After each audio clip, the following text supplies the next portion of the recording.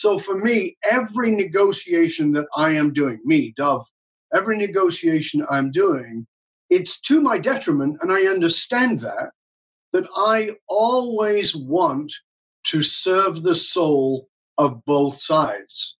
What is the highest possible outcome for both sides?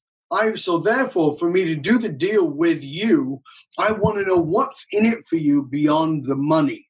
What's in it for you that is going to make you feel like a better human being, going to allow you to do something greater in your life that will enrich you?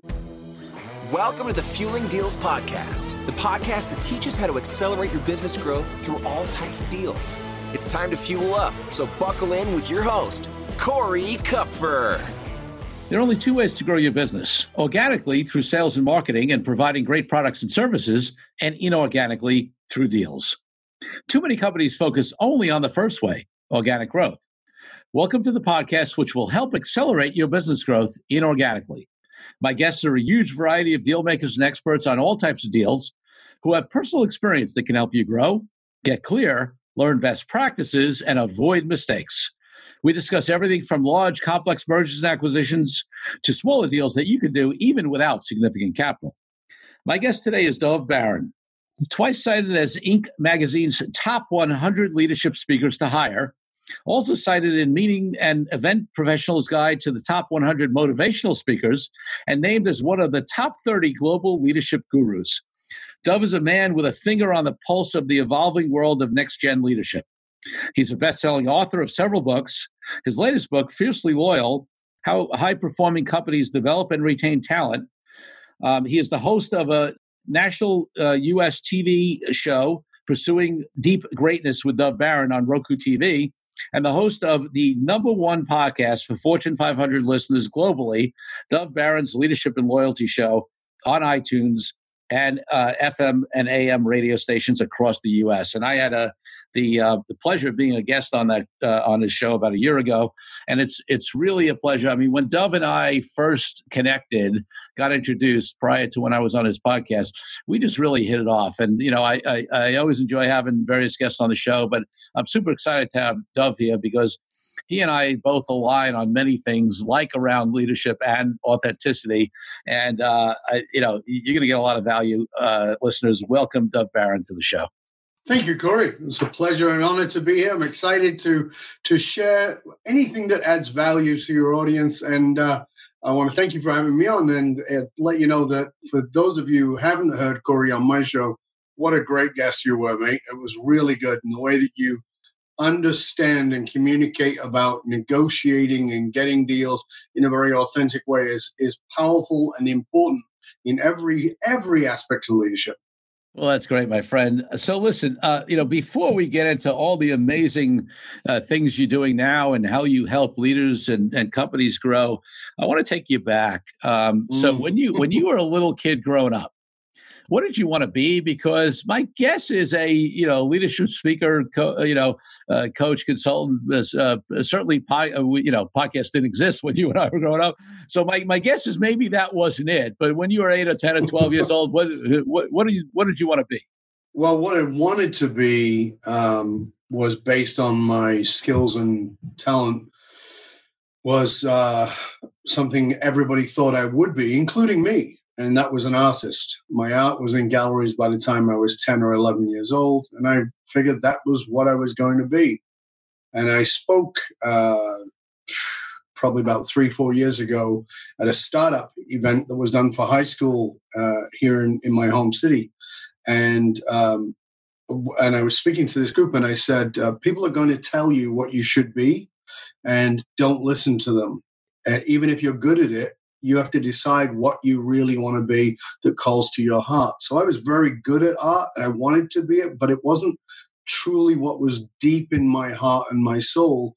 And that actually happened when, again, without me really understanding what it was, when I was 10 and I walked into the living room and I saw my mom crying and I didn't know why she was crying. And, being a 10-year-old, I ran in and was like, Mom, what's going on? And she was wiping away the tears from her eyes and pointing at the TV and said, he's dead. And when I looked at the TV set, it wasn't a TV star, it wasn't a movie star, it wasn't even a soccer player. I didn't know who it was. It was just this black guy who I had no idea who he was. And then I listened carefully, and he said, I have a dream that one day, and I just was glued. And I didn't know who Martin Luther King was. And I went away and asked my uncle, who was the smartest member of the family. And he told me about the civil rights movement and about how Martin Luther King had followed Gandhi's path of peaceful resistance. And I was totally inspired by the idea, and this is what was interesting, by the idea that, now you remember, I'm a 10-year-old boy living in northern England in a ghetto. And I was fascinated by this idea that this black man on the other side of the world was making my mom, a poor Jewish woman, cry, that he had managed to move her. And there was something in that moment that was like, wow, we can have that much influence. And I didn't even understand it, but I believe that was the seeds of me going out and doing what it is that I do in the world today. What an amazing story, Dov. I mean, so first of all, I learned something new about you. I didn't know that you were, an artist as a kid. And I sort of laughed when you said that because, so many people go the other way, right? They're in business and they really want to be an artist, Yes. and that's their calling. So you have the opposite journey, which is fascinating to start with. And then, of course, that story of that, of a 10-year-old boy seeing his mother cry and, and having it be, Martin Luther King on the other side of the world. I mean, that's that's so moving to me. It's an amazing story. Yeah. And if I may add something there, I told you that I was at that startup speaking to these kids, and one of the kids was asking me about it. And I said, I'd been an artist. And one of the kids asked me, well, do you still do art? And I said, no. I mean, I sketch occasionally, but that's about it. And this kid said, don't you miss it? And I said, no. And we got to the end of the presentation, and I said, they thanked me. And I said, I just want to thank you. And I said, I particularly want to thank you. And I pointed to this young lady who'd asked the question about me missing being an artist. And I said, I really want to thank you because you made me think about something. And she said, what's that? And I said, well, I said I didn't miss it. And to miss something means you think about it and you think, I haven't done that in a while. And I don't do that. She goes, oh, okay. And I said, because I've realized why. And she said, what? I said, do you know the story of Michelangelo's David? And she said, no. I said, well, David is a statue in Venice. And she said, yeah. And I said, well, apparently Michelangelo was asked, how did you create David, this magnificent piece of art, from a slab of marble? And Michelangelo said, I didn't. I just chipped away everything else. And I said, and I thank you for asking me the question, because today I realize I'm still an artist. What I do, this is what I do in my private work with my one-on-one leaders, is I chip away everything that's not real, that they don't even know is false, to reveal the magnificence, the deep greatness that is within them, that will allow them to create the legacy they're creating in the world. So I'm still an artist. Yeah, you're just working at a different medium. Very cool, huh? Very cool. So I want to hear more about that. But before we go there, one other question taking you back. What was your first real business, however you define that? My first real business. Okay, well, now we're really going down memory lane. I left school originally when I was 14 years old and began an apprenticeship. I did a 4-year apprenticeship in 10 months. Which was in hairdressing, of all things. And by the time I was 15, I was teaching in the academy, of course, lying through my teeth about my age. Fortunately, I could grow facial hair very young. And I left there before I was 16, like 15 and a half, left that job and started a mobile hairdressing salon on my bicycle. So this huge bag across my shoulder with all my gear in it. And I would cycle literally for miles and miles and go and I started a business, and it was called Hairdressing Parties, where I would get 5, 6, 10 women in a home, and I would do their hair in the home of one of these people and made cash money for it. And I remember the first time I did it, cycling home at like 11 o'clock at night, just feeling like I was a millionaire with pound notes literally squashed into my pockets. So that was my first business.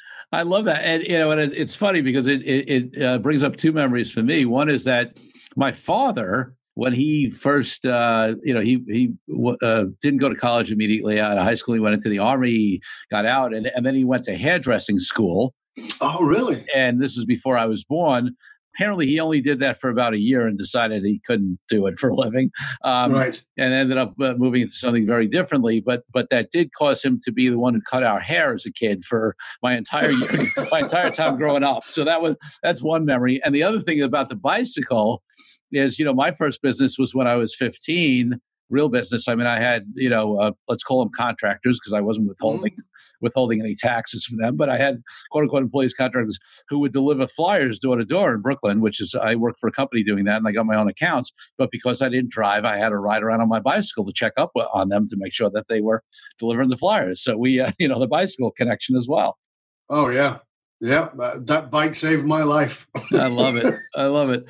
Okay, so now let's talk a little bit, and then we'll swing over to talk about some deals. But let's talk a little. You alluded a little bit. I mean, between the intro that I read and you just alluded a little bit to the work you do with leaders now. Mm-hmm. So give the audience a little more color on what you're doing now and how you impact leaders the way you do. Thank you. Yeah, as you know, I speak all over the world. I work with companies and organizations, but I also work privately with high-level leaders who are CEOs, C-suite leaders, high-level entrepreneurs, artists, entertainers, etc. And the people I work with are incredibly successful in the world. I mean, I always say that my clients are the people that others look at and go, I want to be you when I grow up. And they're saying, what's next? What is next? They understand there's something greater. And what I do, the work that I do, is allow them, show them a way to go on what we call a heroic journey into the depth of their soul to find out their deep purpose. It's very, very popular to now, thanks to Simon Sinek, to look for your why. And I think that's important. But as the title of the book says, start with why, okay? Right. But where do you go next? And you go deeper, not shallower, deeper. So what is the why of your why? What is your soul's purpose? That's the work we do. And that's the work that I do privately with my clients. I love doing that work. But it is intense. It is not for people who are interested. It is people who are all in, fully committed. And those are people who know how to go there to do that. But invariably, there is a part of themselves they have to let go of. That's why it's a heroic journey, because you've built a lot of identity to get to the level of success that you've gotten to. But to get to what's next, you actually have to, again, the Michelangelo David thing. There are things we have to chip away to reveal the magnificence of who that person is. And that is, for me, is so delicious as work to do. And to watch what happens in the explosion of people's actual, interestingly enough, the success level goes through the roof. I mean, I have many clients who've literally grown their businesses by 5,000%, but the focus was not on the business. The focus was on having them get more deeply connected to their soul's purpose. Fascinating and fabulous work.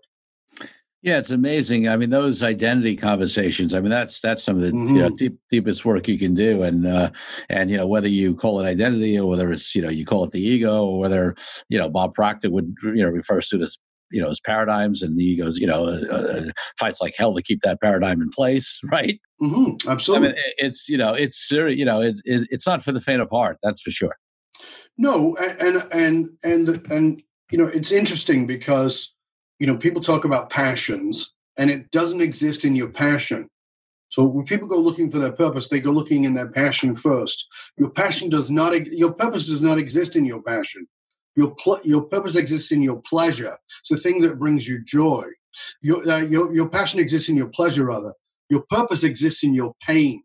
And that's why people don't go there. They don't really look at it. They don't dig into what will that really take. When you look into that place, in the words of Carl Jung, when you look into that dark place, in the words of Joseph Campbell, when you enter into the cave that you are afraid to enter into, that is where you will find the treasure you've been most looking for. And it is transformational. It is actualizing, but it is incredibly courageous. And there is a point And this is what I want people to just grasp for a moment. I want you to just breathe and hear me for a moment. And I'm going to ask you the question, Corey, if I may. Sure. And that is this: what is a butterfly before it's a butterfly? Well, I mean, the default answer would be a caterpillar, right? That's the default answer. That's right. Yeah. And that is the default answer that most people give, but it's actually not real. Right. You see, there's a stage between caterpillar and butterfly where, as you know, it sits in a pod. And if you were to open it up, what you would find is not a caterpillar. Yes. And you would not find a butterfly. What you would find is soup. You would feel this mushy, soupy thing. And this is the most difficult part of this journey. Because if somebody has an identity and they become incredibly successful, they're able to move forward and take action, and it's fantastic. And then they say, okay, well, I want to find my soul, and I want to transform into being this purpose-focused individual. I'm living my soul's purpose. Okay, well, that's going from caterpillar, even though you may have been the king of the caterpillars, to becoming a butterfly. Okay, well, there's this middle stage, and it's soup, and you won't know how to cope with that because you won't be able to do much. It will feel like, oh my goodness, I'm frustrated. I've got a very high level leader I'm working with right now from one of the big four. And he's like, I just don't know what to do. And I said, that's the answer. There's nothing to do. You have to be with this. And he says, it's more painful not to do anything. Correct. It is more painful, but it is also transformational. But we, in our world we live in, where we are very highly successful and driven, we're always doing, but we're rarely being. And it takes a while to sit in it and be with it, whatever it is, because that's where the transformation takes place. That's where you can actually take flight from. Yeah, I love that. And listen, we've had, separate conversations where you know that you and I are so aligned on this conversation, and it's exciting to me. So let's bring it, it's interesting, right? Because, this is a deals podcast. So we want to bring some of this conversation over there and hear about some of the deals that you've done, some of the deals you've advised on.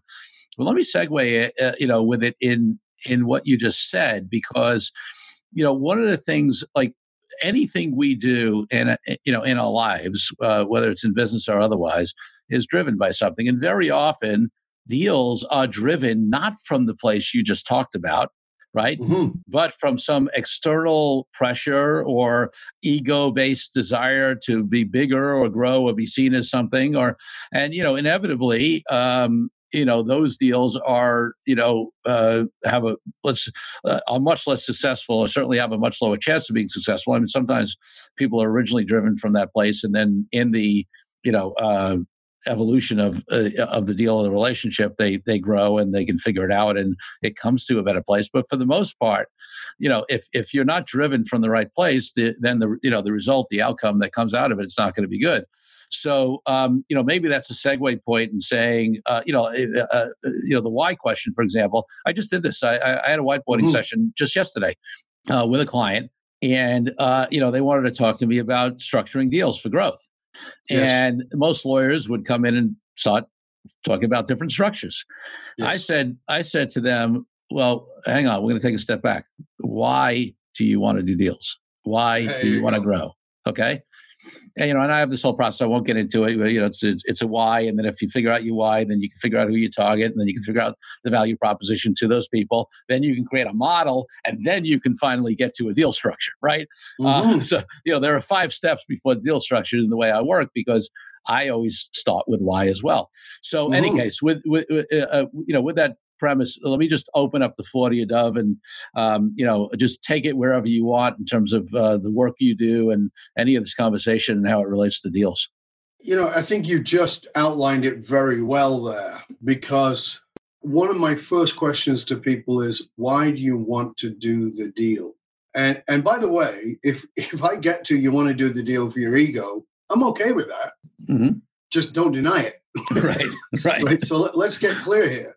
So I'll give you an example and I'll try not to use a name, but I may give away who I'm talking about. A very good friend of mine is a lawyer and is a lawyer in Europe and was a lawyer in Israel when a big business person from the US came over there, wanted to build a tower, and was negotiating to do this tower and trying to create the deal. Yes. Of course, I'm not giving any names away here. Right. And I said, well, what was it like dealing with this individual? Because, the individual has a bit of a rep. And my friend said, it was brutal. This person is ruthless, has to win, doesn't care about anybody or anything in the negotiation for the deal, is not interested in anything but winning. And I had described this person as having what is also known psychologically, because that's my background, what is known as a winner-hero complex. Winner-hero complex is, I will save you. I'm the only one who can save you. What matters most to that person is winning. And actually, they don't care about the prize. They just care about being able to claim they won. So I said, so I really am fascinated what it was like. And he said, that's exactly what it was about. He wouldn't let anybody else negotiate. He had to win. But when he won, he said, I've never seen anybody more happy. And he wanted to hug people. The people who he had eviscerated rudely, cruelly, he wanted to hug because the only thing that mattered was winning. If that's what drives you, so if that's your ego, that's fine. Okay, cool. I'm not going to be doing business with you, but I understand that that's what drives you. And you've got to come to terms with what it is you're driven by, because a lot of time we don't want to admit that these are the things that drive us. And admitting it allows us to have a lot more strength in just going, okay, this is what it is for me. So for me, every negotiation that I am doing, me, Dov, every negotiation I'm doing, it's to my detriment, and I understand that I always want to serve the soul of both sides. What is the highest possible outcome for both sides? So therefore, for me to do the deal with you, I want to know what's in it for you beyond the money. What's in it for you that is going to make you feel like a better human being, going to allow you to do something greater in your life that will enrich you. When I do that, if the person doing the deal never feels like they lost, they always feel like this was an agreed upon thing that brought us together for a higher purpose. That driver is within me. And that's what I think it's really important for us to get focused in on, is how can I bring this together and make it not about winning, where the context is win and lose, but it is about win, win, win. I win, you win, we win. And the only way for that for me is by asking deep, soulful questions. I love that. So are there any, you mentioned one already with an unnamed individual, but any examples that you can think of in things you've been involved in where, you've gone down that road, successfully in terms of, figuring out what that deeper desire is from parties involved? Thank you for asking. Yes, there's been many in different forms, but I'll give you an example. I'll give you a very simple example first, which is that when I've been in business in 3 continents, and one of my businesses in Australia that I was in for about 8 years, when I decided that I was done and I needed to move on, we started a negotiation. And what I realized was that this person loved the business we were in, and it looked like we would have to sell if I was going to walk away. And I simply gave him the business. Wow. I just said, I'm done. And he said, but, even if you come in one day a week, you'll still be the partner, blah, blah. And I said, no, I can't do this anymore. I understand. It's not a bad business. It's just not good for me. I'm out, but the negotiation is off. And he's like, oh, and I'm, I can be a powerful, empowering person. And he thought I was going to come at him. And I said, no, it's yours. I'm signing the whole thing over to you. And that wasn't really an act of me being incredibly generous. It was an act of actually centered self, not self-centered. If I was going to come to my center, if I was going to come to my core, was I in integrity with that to continue this negotiation? And for me, the answer was no. So I had to walk away. And it's the integrity with my soul that is always the higher question. In a company we worked with, they were also doing a deal. They're in the health technology business. We went in, we built the purpose of that organization, and we helped to develop the culture of that organization. And then they went into some legal litigation that was not their fault, but it had a massive impact on the stock values, of course, as you can imagine. And when you start getting people who come at you with all kinds of false litigations, each of those impact the stock values. And I sat with the CEO, and I was fascinated because he was the founder as well. And while everybody was frustrated and everybody was upset, he was, of course, upset, but there was no frustration. What he said was that what they had done, the health technology they developed, was there to save lives, and that he was going to stay calm and negotiate his way through this based on the fact that they were saving lives. That's what mattered more than the stock value, which had plummeted. And he said, and I realize the board can remove me now because of this, but they will never find anybody who will believe in the impact we can have more than I can. And he says, and I'm willing to walk away if it's about profit instead of about saving lives. I just love that.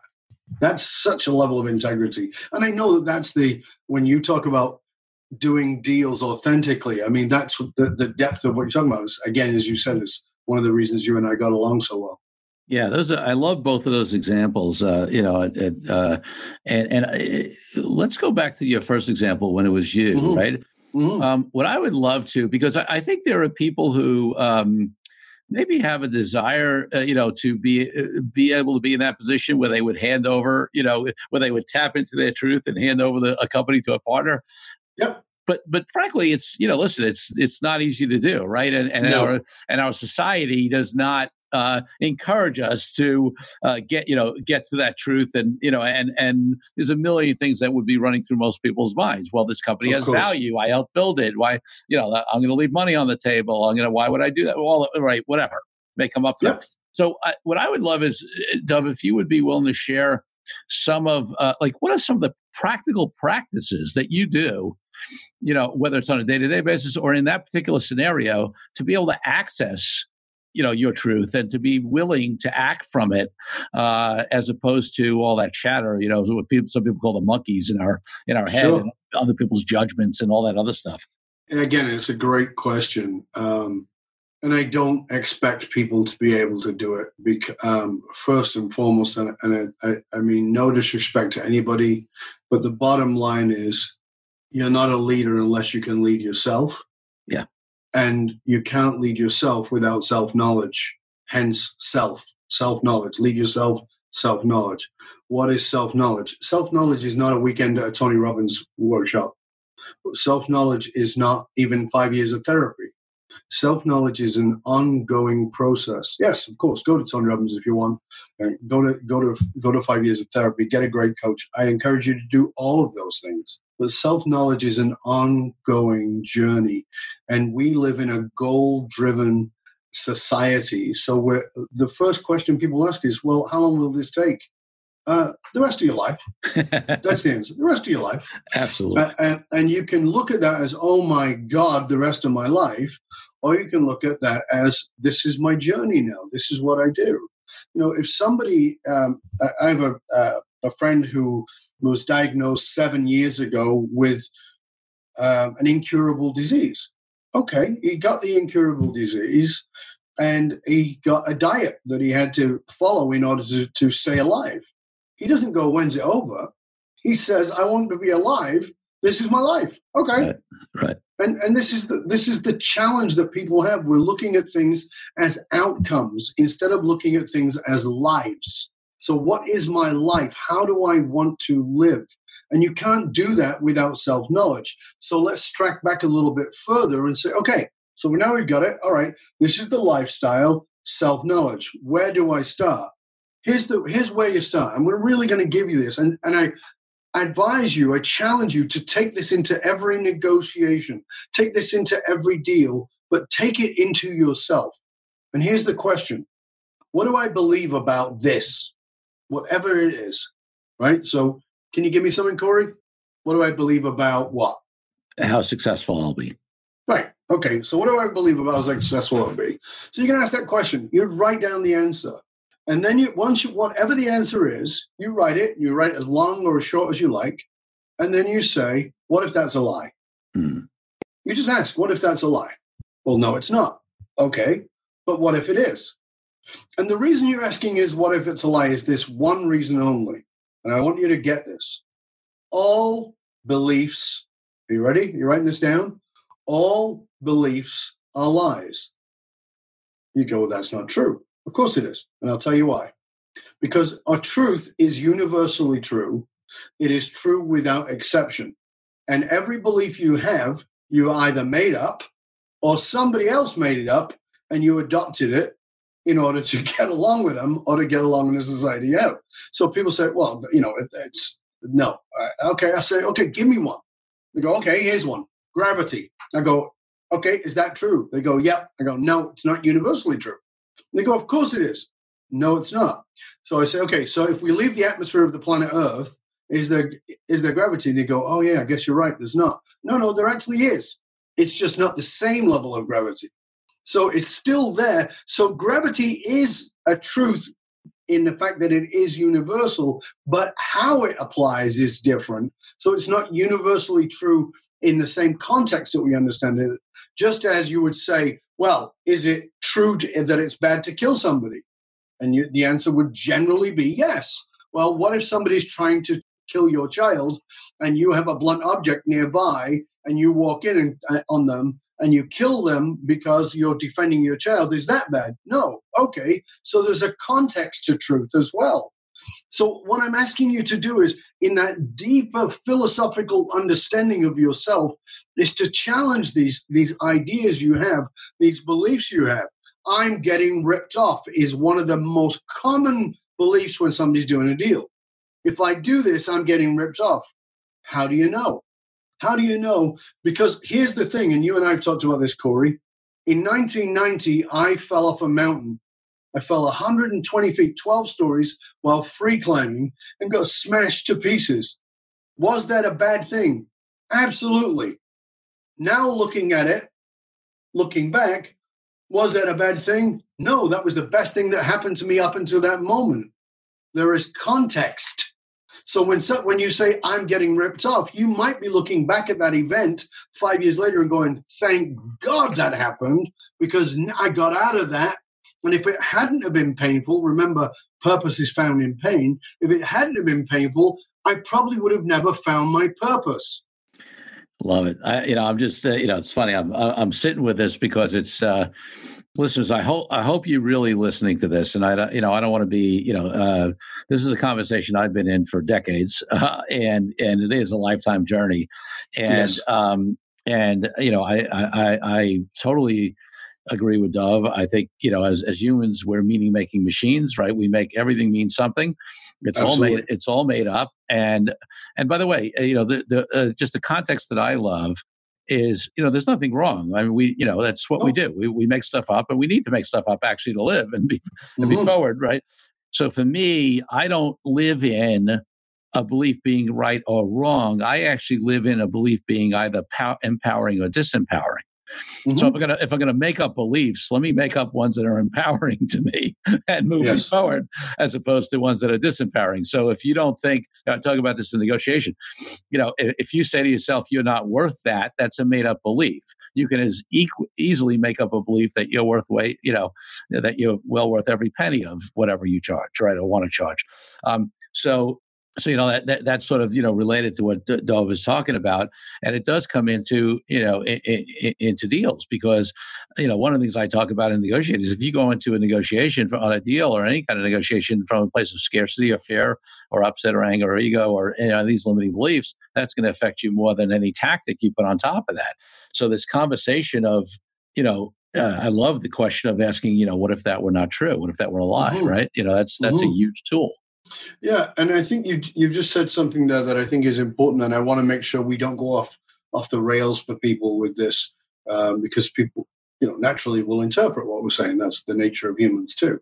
So, like Corey said, you can go into negotiation going, I'm not really worth this. And, like Corey said, you could just as easily go in with, I'm really worth this. But here's the thing.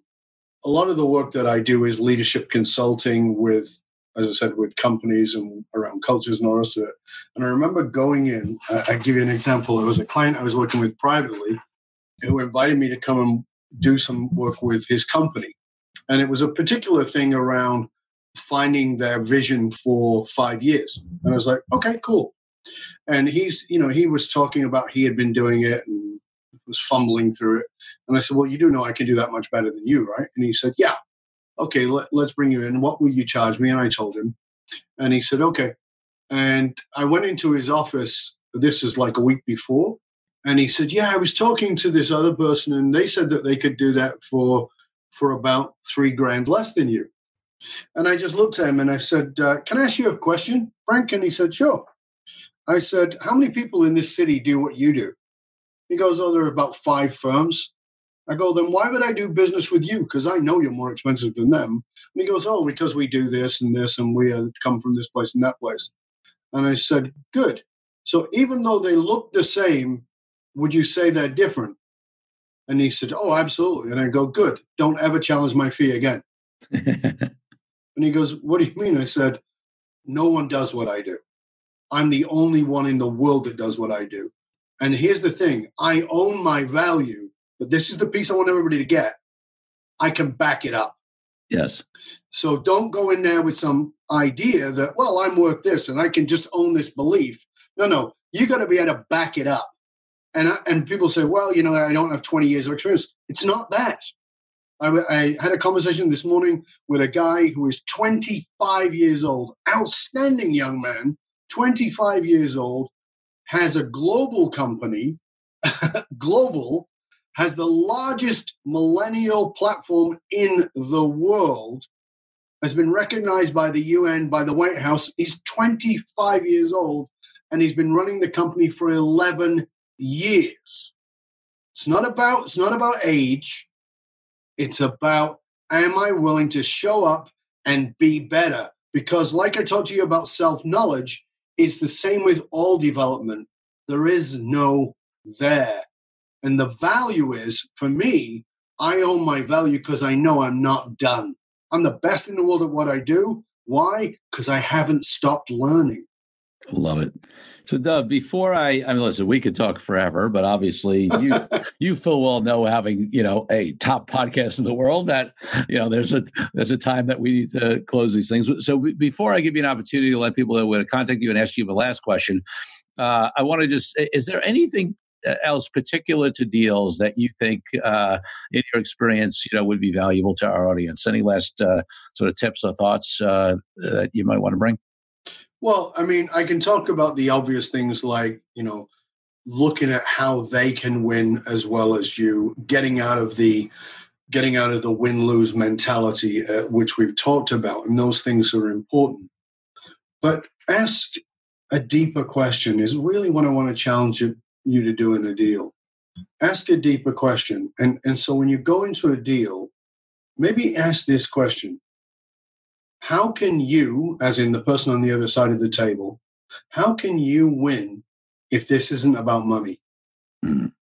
Ask yourself that question, but if you're leaning over the table about to do or looking to do the deal, say, how would this look like a win for you if it wasn't about the money? That brings somebody to something deeper, something more meaningful, something more soulful for them. And then you look at, okay, how can I facilitate that? How can we facilitate that? Because then that person then is going to come to that deal, whatever the finances are of it, from a whole different place. They're not looking at you as this ruthless rat who's trying to steal from them. They're looking at you as somebody who actually cares. Because, listen, the number one thing is, I know this, you know this, we've all had this experience.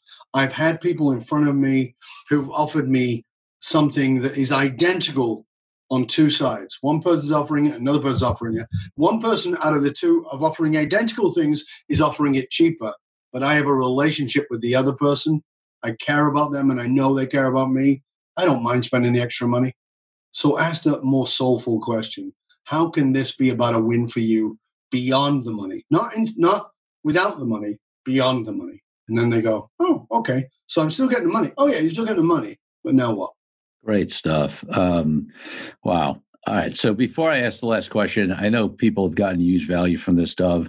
So if they want to reach out to you, and whether it's having you come in to speak in their organization, or to consult and coach with you as around leadership, what's the best place for them to find out more about you? Well, thank you for asking, Corey. I sincerely appreciate it. My main website is fullmontyleadership.com, and there you can find access to over 700 articles, over 700 videos, my podcast, as Corey mentioned, and there's a ton of resources right there, including ebooks and my books, and there's 12 books and all kinds of great stuff that's right there for you, tons of value. However, having said that, here's what I'm going to say. If you want to reach out to me directly, I'm going to give you my private email. I know, I'm crazy. My private email is Dov, D-O-V, at D-O-V-B-A-R-O-N. If I can help you, if I can assist you in some way, reach out to me. Even if you just want to initially, I'm not asking you to make any big commitments. I'm just asking, if I can help you at this point, go ahead, do that. And here's what I want you to do as well. When you reach out to me, Dov, D-O-V, at D-O-V-B-A-R-O-N, so Dov at dovbaron.com, I want you to CC Corey, because I do a podcast. Corey's doing a podcast. He spends the time to find great guests for you, to bring you a ton of value, and it's a pretty much one-way street. You just get to be passive on the other side. I want you to stop being passive. The world doesn't work passively. We live in a symbiotic relationship with each other. So what I'm asking you to do is to go and rate, review, and subscribe to Corey's podcast. I want you to share it with your friends, and I want you to write to Corey and write to me and tell us what you got out of this show, and more importantly, what you're going to do with this that I've shared with you. And if there's something I can help you with, you can let me know that too. But please honor and respect the value that Corey's bringing you. So go rate, review, and subscribe to the show, and write to us and tell us what you're going to do with it. Boy, I got to replay it at the end of every episode I do with anybody. You can do that. You have my permission. I appreciate that, though. So I'm kind of laughing at my, this podcast is unscripted. The only thing that's scripted for me is the first two questions I ask and the last question I ask are always the same, and then in between we go wherever we go. I'm sort of laughing about my standard last questions, especially when it comes to you, and you'll understand why when I ask it, and you may be aware if you listen to the other episodes. But so my last question is always talking about how authenticity is my highest value and what that means to me. And you and I have had those discussions, so I don't need to give any more detail on that. And then I ask my guests what authenticity means to them and how they have it apply to their business, their deals, and their life. Well, you live that conversation. So I'm going to ask you the question anyway, but I'm kind of laughing that that's my question when it comes to you. Well, I actually, you know what, Corey, I actually really appreciate that question, because you and I talked about this when you were on my show. I think authenticity is grossly misunderstood. Yeah. It's a word that is now bantered around. I actually have removed it mostly from my lexicon, because it's just thrown around, and what people think authenticity is and what it is vastly different. So yes. I'm going to give you my definition. It's very simple. Authenticity is depth. It's depth. If you have an authentic relationship with somebody, there is depth to that relationship. If you don't have depth in the relationship doesn't feel authentic. What is depth? It is reciprocal vulnerability. That's what it is for me. Love that. Love that. Dov, thank you so much for being a guest on the show. My absolute pleasure, Corey. Thank you so much for having me on. It was an honor. And thank you, Fueling Deals listeners, for tuning in. Remember, there's only one difference between companies that grow inorganically and those that don't. And it's unrelated to size, amount of capital, or any other factor. Other than that, the owners and executives of companies that do deals make a decision to do deals, and then they take action. Well, it's time to refuel. So until next week, Corey Kupfer signing out. Thank you again for tuning in. Be sure to leave Fueling Deals a rating and review on iTunes and Google. Check out all our episodes at fuelingdeals.com to find out more resources to accelerate your business growth.